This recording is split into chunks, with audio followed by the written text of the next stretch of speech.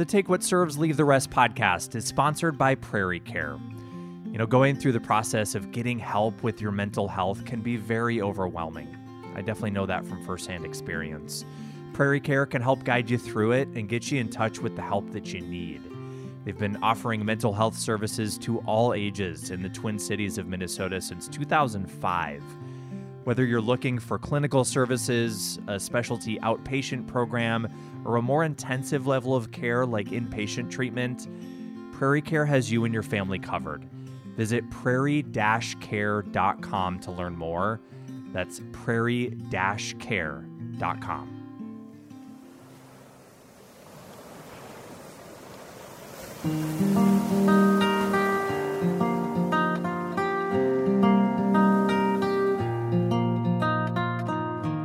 Hello there, my friends, and welcome into this episode of the Take What Serves, Leave the Rest podcast. My name is Brian Pyatt, and so glad to have you here.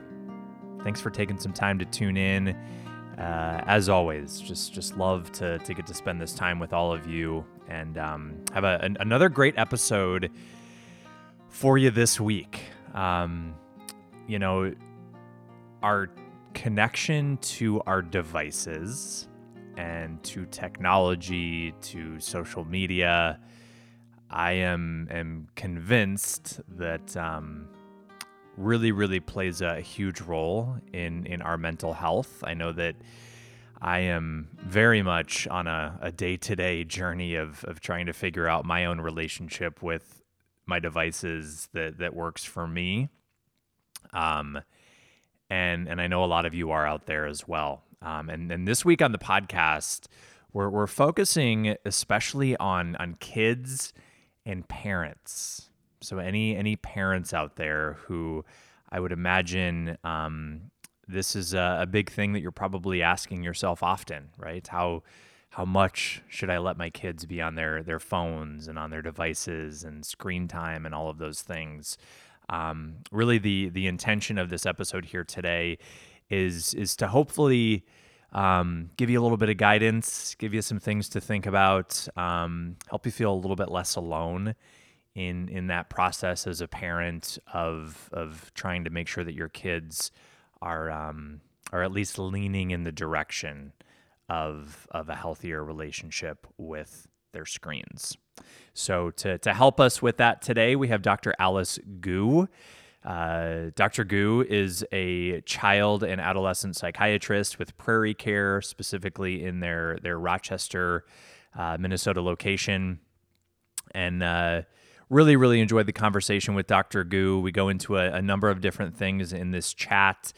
We talk about some of the negative impacts that screens can have on kids, some of the red flags for parents to be looking out for that might kind of be indicating that there's an unhealthy relationship going on there with kids and their devices. Also some good advice and some good tips and kind of insight on how to help kids, again, lean a little bit more in that healthier relationship with their screens. So I hope that you take something from this conversation. I hope that it serves you in some way. And let's go ahead and begin.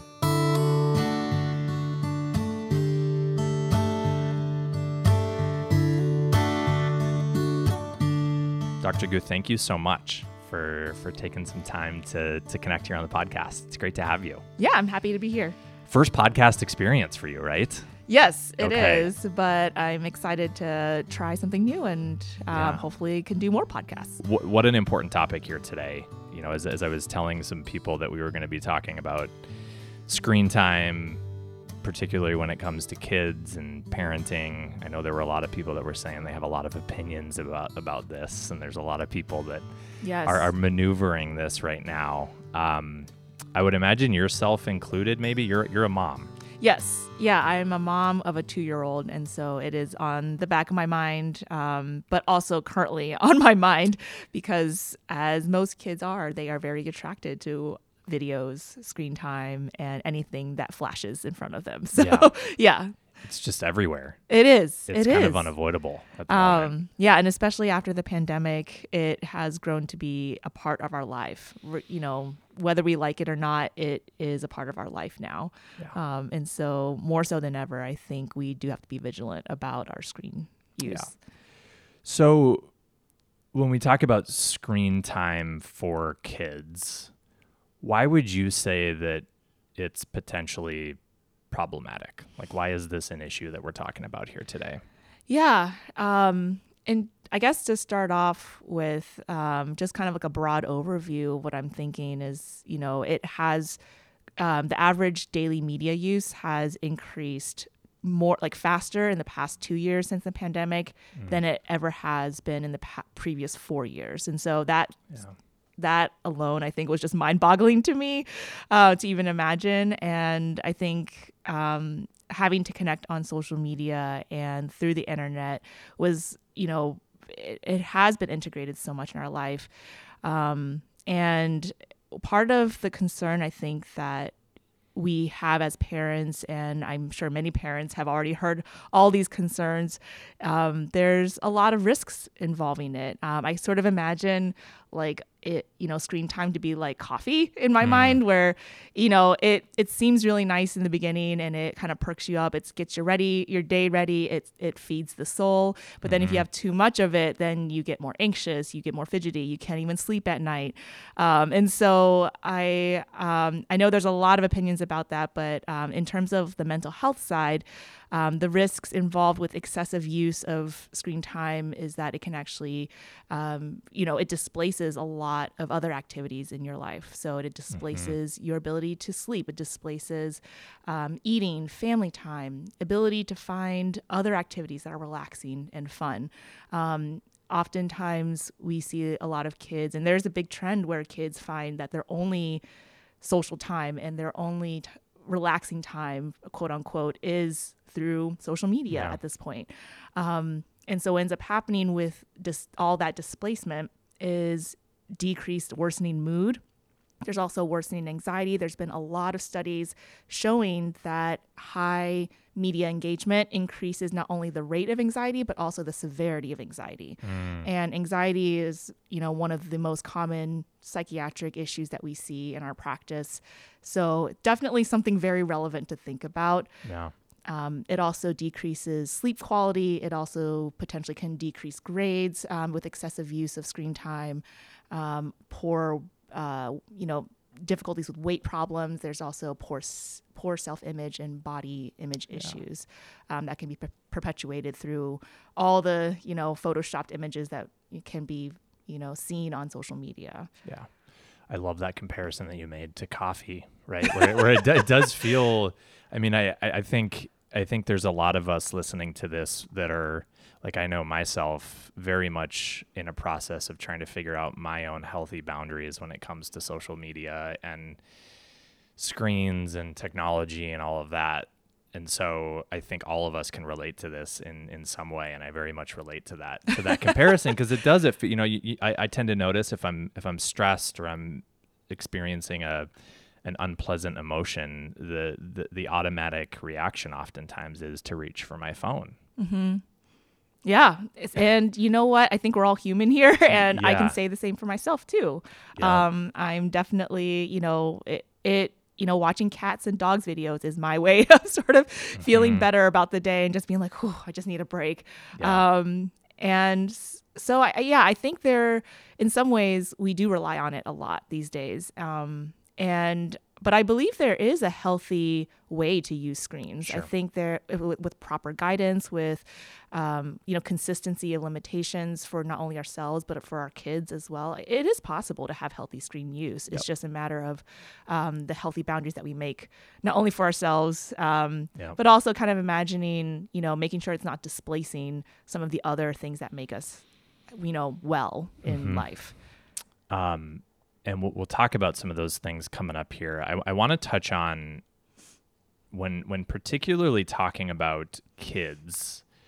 Do we know much about what screens and technology are potentially doing to, like, the development of kids' brains? Oh, that's a good question. Or just the kind of their mental space in general, I guess. Right. I mean, there is a gap in research just because the involvement with social media has just exponentially taken off. Yeah. So I know there is some research in the works for that to kind of study kind of how the brain changes work. I'd imagine that I know that there's been recent studies where they showed that kids with social anxiety in particular continue to have that fear-induced sort of social interactions. And so their connections in their brain and where the fear-based center is in the brain called the amygdala, that connection is still there. And without those social interactions in person, in real life, and in school, you perpetuate sort of those connections in the brain. So that's probably the extent of what I know about that. Yeah. But I imagine that it can make it more challenging to sort of regulate your emotions and mood if there's, excessive screen time use, because you're not really learning some of those skills and putting those skills to use in real life. So human in-person connection important when it comes to the development of a human being. Oh yeah, absolutely. We definitely need it. I think that's, I sort of joke that as cave women and cave people in general, I think it was so crucial at that point, and I think it's still very relevant to us today. So I sometimes kind of wish we could go back to those days. Where it was just simple with the tools and we're just out in nature all the time. Right. Yeah. Maybe there would probably be some unique challenges that would come with that. Yeah. Hopefully not living in Minnesota. Maybe, in the middle of the winter.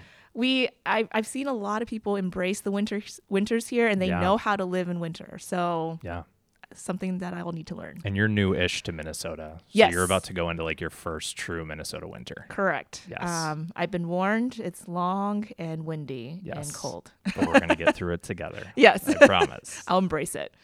I want to name, as we kind of get into this discussion about how to maybe for parents to develop a kind of a healthy relationship with these devices when it comes to their kids. I kind of want to name, I'm not a parent myself, but I feel like I can sense this from other parents that this is a real struggle, right? Because technology is everywhere. I would imagine, especially for little kids, it's kind of a nice break as a parent to be able to just put your kid in front of a TV. Absolutely. To get a breather for like a babysitter 20 minutes. In some ways.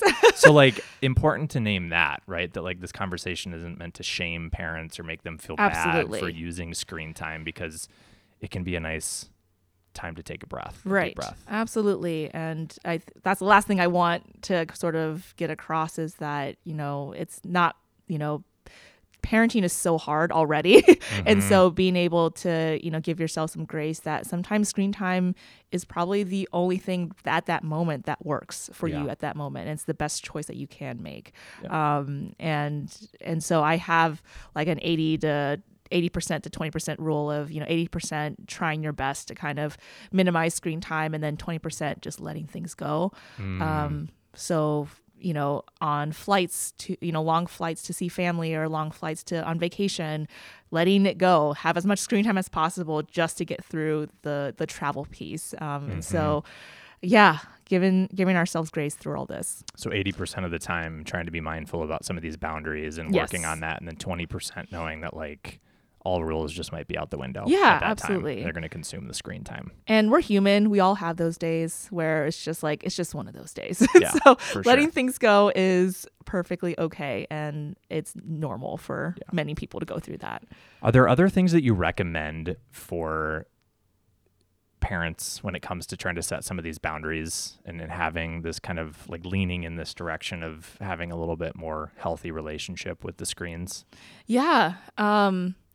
I think, there's a lot of advice out there. So I highly encourage anyone listening to look up the American Academy of Pediatrics guidelines. They have a website called healthychildren.org. The American Academy of Child Adolescent Psychiatry also has some guidelines on that, and they have really well-organized sort of tables. I think the healthychildren.org also has a resource called a family plan where you can actually like type out this like really nice family plan, and they guide you through the process. So that's a really nice kind of starting point to kind of get yourself introduced to it, especially if you're a visual learner. Yeah. And so I highly recommend that first and foremost. And they also have the evidence up to date on there. I think with these tips, I also just want to be mindful that, there's so many different things you can take in. It's every child is different. And so understanding your child's habits, their personality, their way of handling screen time, their temperament, every plan is going to look different for each family. And so take these tips as needed. If it fits for you, great. If it doesn't, then try something else. So some of the tips that I've come across, as working with children and sort of counseling parents, not that we're by any means experts, but we sometimes run across this issue very often. So it's oftentimes really helpful to sort of assess where everyone is. So sort of starting off with recognizing that this may be a problem at first. And so is the media screen time use making you feel better or worse after using it? Is this a positive relationship with the screen time? Like, are you using it to help make yourself feel better briefly? Oh, my nose is running. But okay. Or are you avoiding real life issues? Like, are you avoiding homework? Are you avoiding family dynamics because you don't want to deal with family? So kind of recognizing, are you using it with the intent of having a positive reason? There's also been evidence to suggest that passive use of screen time versus active use of screen time has very different mental health implications. Meaning that passive use, you're just scrolling through, you're just kind of observing. Active use, more so like you're actively posting, you're actively engaged with the community. You feel the need to kind of feel pressure to kind of engage the community a little bit more and posting, at least once a day or multiple times a day. And so there is a big difference in terms of how that affects your mental health. And then also sort of assessing whether I mentioned before the displacement. So like I sort of see it as like a cup overflowing. If your electronic use time is overflowing, but like you're getting very little sleep, not eating very much, not spending time with family or friends, then it might be time to kind of reassess what your priorities are. Yeah. So kind of the difference in the intention. So mindless scrolling versus like intentionally engaging with it. Right. Intentionally engaging with it a little bit healthier. Is that kind of what you're saying? Yeah. Yeah. And not falling into the trap of FOMO, which is like the fear of missing out. Yeah. So if you constantly, because there's always new things on social media, there's always new ideas, new experiences to see. There is a lot of, risk of FOMO. And so if you're actively using to, connect with a community that you feel, in touch with, or that I feel like that could be a really healthy connection. But if you're using it as a way to constantly feel the need to make a statement of, I don't know, sometimes they can promote this false reality that like your whole life is on social media or that everything is exposed to social media. And so there can be a fine boundary between that healthy use versus sharing everything on the world. And comparison too, right? Like, so I'm thinking even when it comes to parenting, parents posting pictures of their kids at the, fall festival, having this beautiful day, and then another parent sitting at home thinking, oh, I should be a better parent. I should be taking my kids out to do, like it just, the comparison game of it, I think in general is so toxic sometimes. Oh, and yes. I would imagine as a parent that can land that way too. Like, I should be a better parent because absolutely, they're posting all this other stuff about what they're doing with their kids. Yeah. I struggle with that too at times because I'm kind of like, we're supposed to be like apple picking this season. Yeah. And I didn't know Minnesota, there was a big thing to go apple picking. And so I feel like I have to do this. But I ended up taking like one picture that day and like, it didn't really, it was really fun. And I'm glad I savored the memories, but didn't really document all that much. Yeah. And it's incredible how ingrained that is in us, that in order for this memory to exist, it's like it has to live on social media. Oh, yeah. It's just amazing how that works. Right.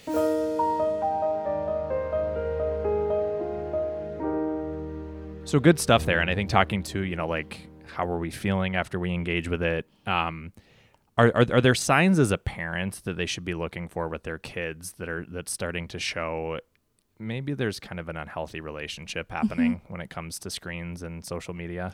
Yeah, I think some of I call them red flags, but I think some of the things to watch out for is the irritability with regards to not using it.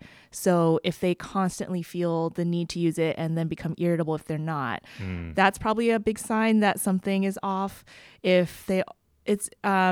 know there's some argument whether, internet addiction is a real thing, but it sort of mimics a substance use addiction in some ways, where the first thing they want to wake up is to electronics. The last thing that they want to do before going to bed is electronics. I think that could be another red flag as well. If you notice that your child has, really it's affecting their daily functioning, they're not eating, they're not sleeping, they're not taking care of their hygiene. A lot of their day-to-day activities and daily routine gets disrupted because electronic. I think that's a big red flag. If it affects their mood and their anxiety, worsening their poor self-image, causing, you've noticed increased weight gain since they've been playing video games for, the past several months, almost every day. Any displacement of other healthy lifestyle daily routines, I think that is also a big red flag. Yeah. And so I usually say with, assessing these, any kids it has to be a continuous process. It's not like a one-time thing where you say like, okay, this is done and we see the problem and then we're going to implement this plan, but just continuously assessing, like, are we where we, is this part of my child's goal? Is it my goal? Are we getting to those goals? If not, let's reassess. And something that I've heard you talk about that I think is worth noting is this recommendation of kind of having the unit of the family all kind of adhere to the same rules when it comes to our devices. Tell us more about that. Yeah, so it is often more helpful to not single out the kid in limiting screen time because they often feel excluded or feel like I'm the problem, which is the last thing we want. I think we want to be able to say we're in this together so that they not only feel personally motivated, but they feel like they're in this together with everyone. So some of the tips that go along with that idea is also to, if you decide to have a media plan, to have it done together. So if you're going to have no media during family dinner, everyone puts their phones away, everyone has a TV off, everything is put away during that time. Or if you have a no media after a certain time, like, so say everyone goes to bed or gets ready for bed around 9:00, then everyone's phones are in one place, in one spot, and so that we everyone is on the same page on that idea.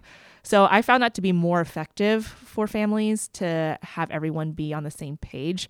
And I think the kids honestly, like that, and they just feel like, okay, it's not just me, it's everyone that can benefit from this. Kind of more of a communal thing. Yeah, absolutely. Yeah. So. Yeah. I know we had a question from I put out on social media that I was doing this interview with you today, and wondering if anybody had questions. And we heard from Samantha, who was wondering, how do we get kids away from screens? So, like, how do we actually point them in the direction of things that are going to be more interesting to them versus being dialed into the screens? Because it's just so ingrained, right, in our world, that kids are just attached to their devices in many ways. Yeah. And so how do we kind of steer them in that direction of more healthy options? Is there anything that you would want to add to that? Yeah. I think it's an important first step I would normalize and validate that, screen time is everywhere with us and it won't ever leave us anytime soon, and just sort of being on the same page with them, building that sort of trust that I see you and I see myself doing this as well, and that we're on the same team together. So kind of establishing that validation, I think first and foremost, I think is a good first step. I think also, with the media plan that you may sort of encourage with everyone, with the whole family to do together, finding encouraging time, during those times where you don't have media. So if it's family dinner, if it's an outing, encouraging doing something together as a family. And so if that's possible, of course, I understand that may not be completely possible, but even a family member or friend can also be helpful where it's just no media at all, doing something that both of you guys enjoy. It's helpful to also have the child be in control of what they do because they have more, I guess, skin in the game, if you will, if you want to use that term. So they feel like, okay, I chose this, so I'm going to own this activity. I'm going to be a part of this activity. So giving them control to decide what that activity is. I think it's the parent's role to kind of, guide them in this direction, but we can offer children appropriate, choices to basically choose from, with what activity do you want to do? What sort of, game do you want to play for game night? What sort of music do you want to dance to or listen to? So I think giving them choices, can go a really long way to helping them get some buy-in. Yeah. How common is this when you're working with kids or clients and kind of in the therapeutic process that this topic of screen time is coming up? I laugh because it probably happens almost with every patient. Mostly with teenagers, I think it is a bigger issue. I wonder if it's also because it's kind of a gray area in terms of the recommendations put out by American Academy of Pediatrics and through the American Academy of Child Adolescent Psychiatrists. It's kind of left out open to decide what's best for the child. And so oftentimes there is very little guidance on it. And so, I often talk about it. I'm actually working with a patient right now who I suspect has very strong internet addiction sort of characteristics. And we're working on, putting a plan and working with him to figure out, hey, let's come up with a solution that you came up with so that you can feel like you're in control of the situation, that you can pause your video game so that you can attend the family dinner and spend more family time. I think it's also, I've also, come across even younger kids. So I know families worry that younger kids are getting too much screen time. I think there was a recent report that said 70% of adults or caregivers are worried that their child is getting too much screen time. And so it is very common. Just put it at that. Yeah, super common. So when it goes from like when it crosses over into addiction, like when we're talking about things like addiction to our devices, how do we know that it's kind of crossed over into that territory? I think the simplest way to put that is if it's affecting your daily functioning. As most psychiatric disorders come, if you ever look through our manual, which I don't recommend, it's very long and boring. If it's affecting your daily functioning, that means it's probably a problem. Yeah. So it can be, I would imagine, too, like to varying degrees for people. Yes, of how absolutely. much it's actually impacting them. Anything else that you would want to add for parents about just recommendations when it comes to working on this with your kiddos? Yeah, I think it's also not only important to sort of normalize this experience being surrounded by internet, but also helping them find some supportive spaces that they can go on. So one of the resources that I found that was really helpful was parents researching that there's a place called Trevor Space for these the sexual minority individuals to go on and have a safe space and community to discuss important topics, learn new ideas. So being able to do some research on that, I think, can be really helpful. There are good resources out there. I joke because my partner also is into he's really obsessed with backpacks. Okay. And he's on a Facebook group all about backpacks. And so for him, that's like a nice little hobby that he gets into. And so finding a community that you may bond with, I think that could be really, it can go great lengths to finding that healthy screen time.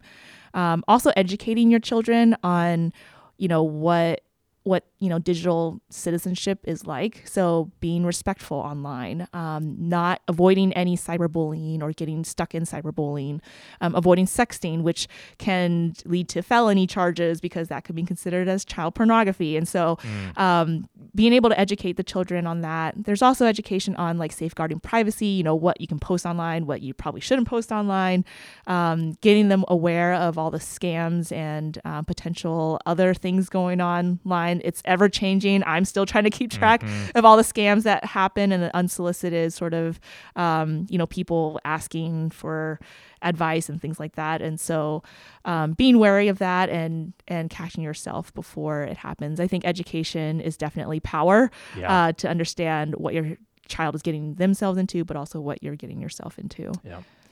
I'm thinking a lot about kind of how the the human brain works, kind of wanting very definite, like, I should keep my child to less than 2 hours a day of screen time. And things like, I think that's always what our human mind is craving. And I know you said a lot of the recommendations out there are not necessarily offering those kind of concrete guidance. Yeah. So less than 5 years old, there is some concrete guidance. Older than 5, it's pretty vague. Okay. Yeah. What do you know what they say about less than 5?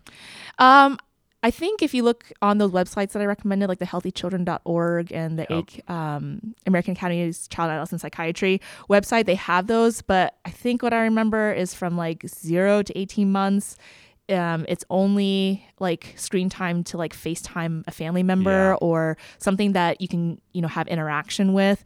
I think from 2 to 5 years old, I think it's like limited to 1 hour total of screen time. I think older than 5, it's pretty vague. Okay. Don't quote me though. I think there's probably more detail to that, but that's the only age period they have recommendations, specific recommendations for. Healthychildren.org is where again to go to get that information, and we'll link up to that in the show notes of the episode for parents to look up. Because that's good. I was going to ask you actually about how early you can actually start having your kids interact with screens, Right. So that's it. It's good that gives that at least a little bit of guidance there when it comes to that. And I think they also even mention on those websites that, you don't have to feel pressure to give your child a social media or, a screen that early if you don't want to. I know it's everywhere. I know it's very tempting to kind of get that. And I certainly still, you currently use screens for my child as well. And so I think we're all human here, but it's understanding, okay, so maybe I should sort of limit it at this point, understanding your child too, if their temperament is such that they are avoiding school to spend time with electronics. That's a very unhealthy relationship with screen time. And so knowing your child, your child best at this point, and it's a matter of catering to what your child's needs are. And I think too about that. I'm glad you mentioned the FaceTiming. I have 2 little nephews, and my one nephew who's kind of old enough to actually be able to interact with that. It's like the joy of our day when we get to FaceTime him. Yeah. And he interacts with it and we interact. It's like it's a beautiful experience that we get to have to like interact with him. And so I think sometimes I know myself, it can be it's almost like I like to vilify technology very much. It's like, it's bad. It's doing all these awful things to our brain, which I think is true. And it can also create these really beautiful moments within our family units where we get to connect, and so it's like, it's just finding that balance between the two. Yeah. And it's been helpful for me to I have to kind of remind myself of that sometimes. Yes. I think that's certainly one of the benefits of, screen time is being able to connect with families so far away that we may not be able to otherwise. Also just community involvement. Like learning about community events in the area, but also rallying people up for like a specific cause or passionate sort of purpose that they want to sort of express. I think there are definitely positives and there are healthy ways to have the relationship. And I say go for the FaceTime part because I think that interaction piece is invaluable. But I think in regards to screen time, I mostly mean like, excessive video games, excessive TV, excessive social media. So yes, in my mind, I think FaceTime is fine as long as it's with a connection with someone.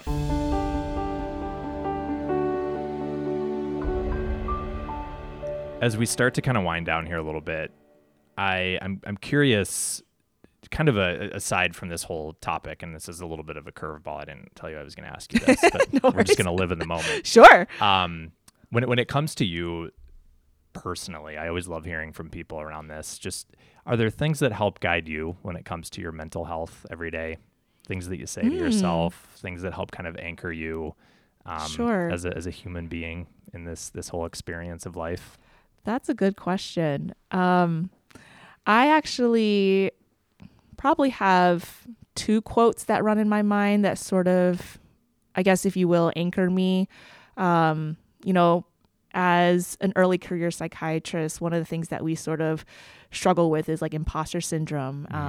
Not that I experience this every day, but there's some days where I'm just like, oh my gosh, like, am I supposed to be here? Like, am I qualified to do this? And I just have to keep telling myself that, not only have I had all the training to get to where I am today, and also all the experiences and, all the patients that I've seen and all the guidance that I've been given, but also there's one quote by Christopher Robin telling Winnie the Pooh, saying, "You're smarter than you think, braver than you believe, stronger than you seem," or something along those lines. And so that sort of keeps me sort of feeling like, okay, I can do it. I'm all of these things.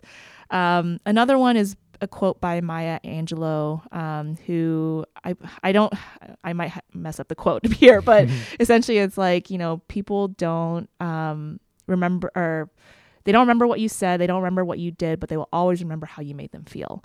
It sounds like you're familiar with that quote as well. Yeah. Yep. So I think that also grounds me to understand that, like, every action that I do, people are not going to remember it, but the interaction that we have, the rapport that I build with patients and families, the time that I put into these families, I think that's what they're going to remember most. And so I think that grounds me throughout the day. Yeah. And so needed, just being a human, and then also doing the work that you do, I would imagine, too, making sure you're cultivating that space for yourself too. Yep, absolutely. Yeah. Well, thank you so much for doing this here today. I always like to give people an opportunity. Is there anything that I didn't ask you about around this whole topic that you really wanted to talk about, or things that you wanted to mention? The last thing I probably would want to add was, as a parent, I think it's also important to sort of advocate for our children who otherwise don't have the right to vote now. And so being able to advocate for people in office who are trying to safeguard our privacy, trying to safeguard our children from sexual exploitation, to also for, just other privacy safeguards on social media, I think is so important. So advocating for that with your vote, but also advocating for local communities to, I've heard of some communities do like screen free time week or something like that, where they just, like, the community sort of gets involved with this one-time event, and it's like a whole, local sort of event to do so. So I think that's kind of fun. But I think that's an important piece that I didn't want to miss talking about. And that's going to lead me to now, what is my final question? Okay. My final question. All right. As we kind of put a bow on this, I think, I know when it comes to screen time and things like that, we can get so wrapped up in the how of it and how many hours should I be, limiting my child to, and there's so many different recommendations and just things out there that can become overwhelming. But like at the core, why are we talking about this? Why is this something that as a parent you think should at least be part of the conversation with your child? And I think we sort of touched on this as well, that because it's so commonplace and everywhere, and it's increasingly becoming a part of our lives, screen time is becoming a part of our lives, I think it's necessary to sort of acknowledge it, address it, and do something about it. It's almost like the coffee analogy, and understanding that once you get introduced to coffee, for me, it was like no going back, but understanding and talking to myself about what those boundaries are. Boundaries are so healthy for any child. They feel, even though boundaries and limits may initially make them have tantrums and make them be really upset about it, it actually makes children feel safe. It actually makes them feel protected, that they're being monitored and that they're being watched for. There is research to suggest that that children who are monitored and sort of closely seen and what I'm trying to say, but closely monitored, actually have healthier boundaries when they grow up as well. And so being able to provide that space for your child, I think, can lead into other healthy boundaries later in life. So you can drink the coffee, just don't drink 97 cups. Correct. Be mindful about it. Yes. Dr. Gu, thank you so much. Yeah, so appreciate thanks for having me here. Great connecting with you. Yeah, thank you.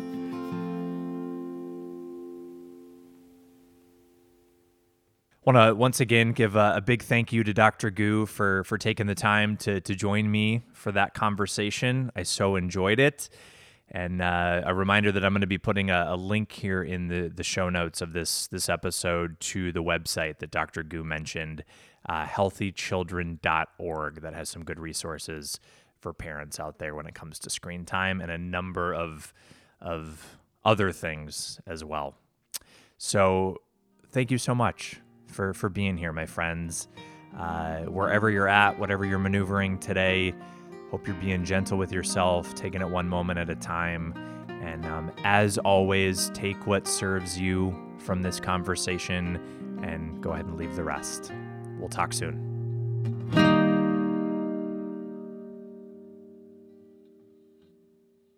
Also, just a reminder that this podcast is not meant to replace work with a therapist. And so if you feel you need it, I encourage you to reach out to a trained mental health professional. All right, we'll talk soon.